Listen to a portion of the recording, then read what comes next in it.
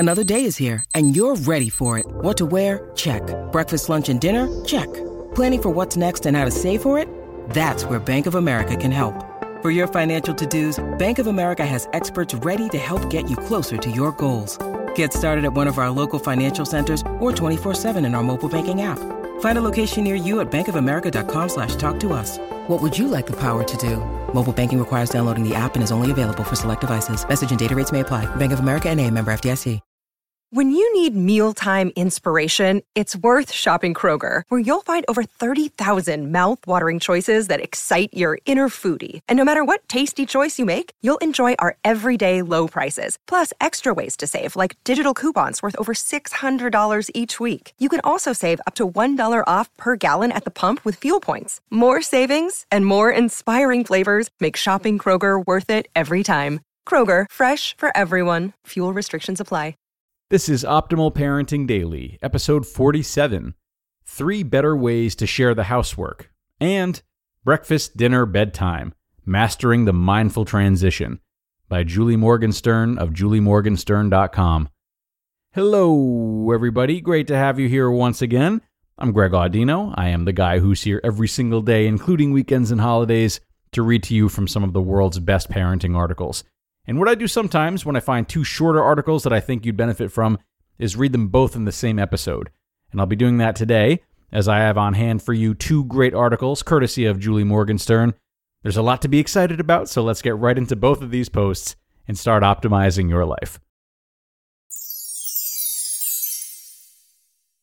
3 Better Ways to Share the Housework, by Julie Morgenstern of juliemorgenstern.com. It never ceases to astound how the duties of running a household are, by and large, considered a mother's domain. Now often referred to as emotional labor, this burden is getting a lot more attention these days. You've heard it all before, how a mom, regardless of whether or not she works outside the home, is primarily responsible for a family's logistics, carpooling, meal planning, childcare, registering kids for activities, making doctor's appointments, signing field trip forms, knowing when a kid needs new shoes and underwear, buying birthday party gifts, ensuring school uniforms are washed. The list goes on and on. It's a huge burden on women, gobbling up hours a week that could be devoted to something else, work or exercise or a hobby or sleep. It also makes it hard for her to be emotionally available and present, and that's not good for anyone. Most of the debate around emotional labor has hinged on the idea that women are doing too much, and that men should pitch in more. Fair enough, and I agree, but I think this misses an essential point. Running household logistics govern a family's time, space, and schedule. It's a communal benefit and should be treated as a communal responsibility. Not just mom or dad, everyone should have a role. Kids too. For all the griping we do about the tedium of all these little decisions, running a house is a highly complex task. Keeping one person organized is hard enough. Add the complexity of 3 or 4 or 5 other people to the mix for whom you must coordinate schedules and preferences, not to mention personalities, and it's a gigantic task that no one should be expected to do on her own. This stuff isn't mundane either. An organized or disorganized home life can fuel or inhibit each family member's ability to achieve their goals. If you're the person currently in charge at home, you know all this. But how do you get everyone else on board? Here are a few ideas to shift people's mindset and the overall balance. First, start with the dinner dishes. Seriously, commit to doing the dishes with your spouse or partner every night. Single parents, enlist your kids. Sharing this one simple daily chore is a gateway to sharing the burden of more complex responsibilities. You'll be spending dedicated time together every day, bonding over a shared meal and shared responsibility to clean up. Second, give everyone a job. A responsibility that is theirs and theirs alone. Even your preschooler can take on an age-appropriate task.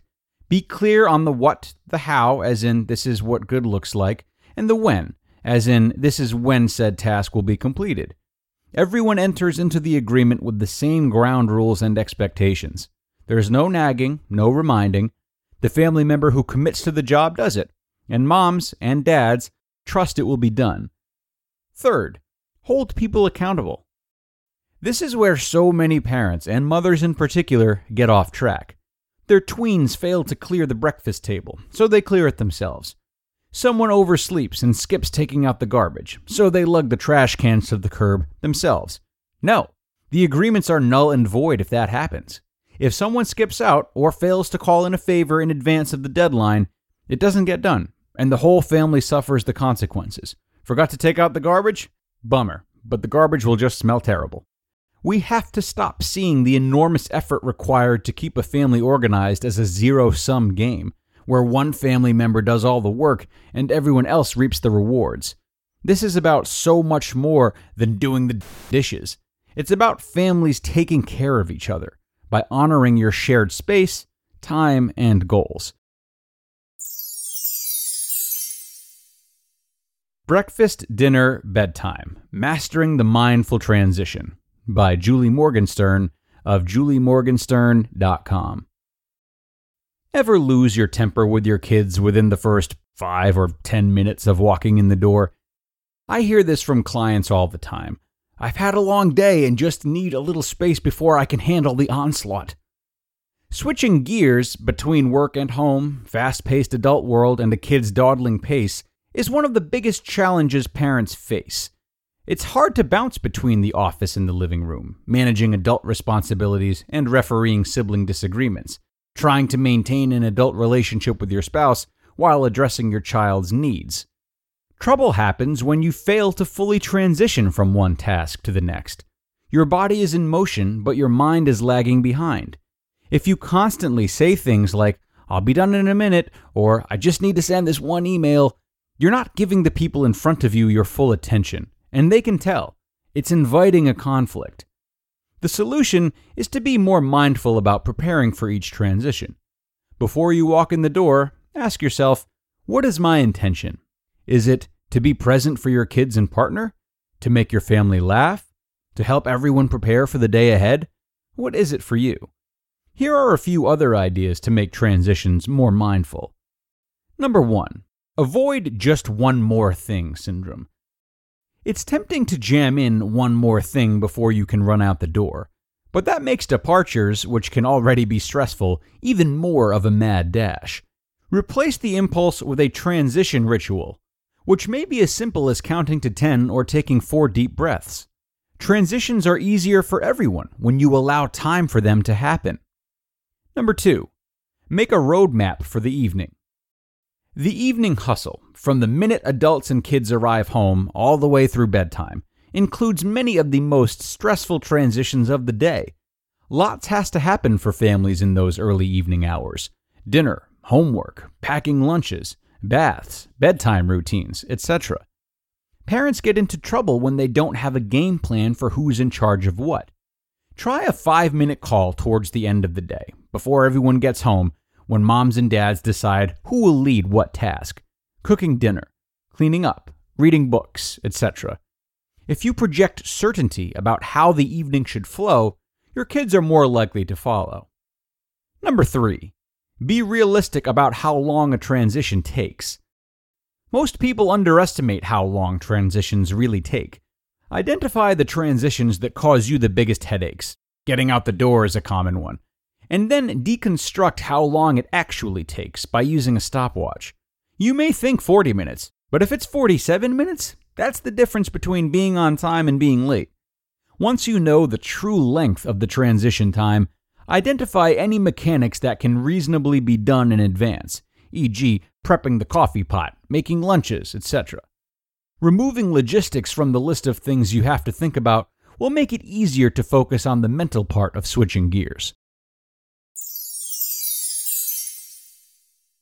You just listened to the posts titled 3 Better Ways to Share the Housework and Breakfast, Dinner, Bedtime: Mastering the Mindful Transition, both by Julie Morgenstern of juliemorgenstern.com.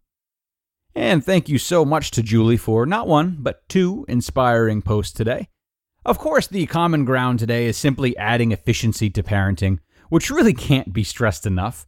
As Julie illustrated in her first article in particular, Sometimes we feel like we don't have time to sit down and schedule our family tasks, and delegate and calculate transitions. It can often feel like the last thing we want to do after work or have time to do. But when we reframe this to think about the long-term benefits, both for the immediate family now and for the lessons the kids are learning that will invariably help them become better contributing members of society in the future, well, then the return on investment is extremely high. Friends, thank you as always for joining. That does bring us to the end, unfortunately, but I hope you took something from both of these posts. I know I sure did. And I'll be back with more tomorrow. Can't wait to see you then, where your optimal life awaits.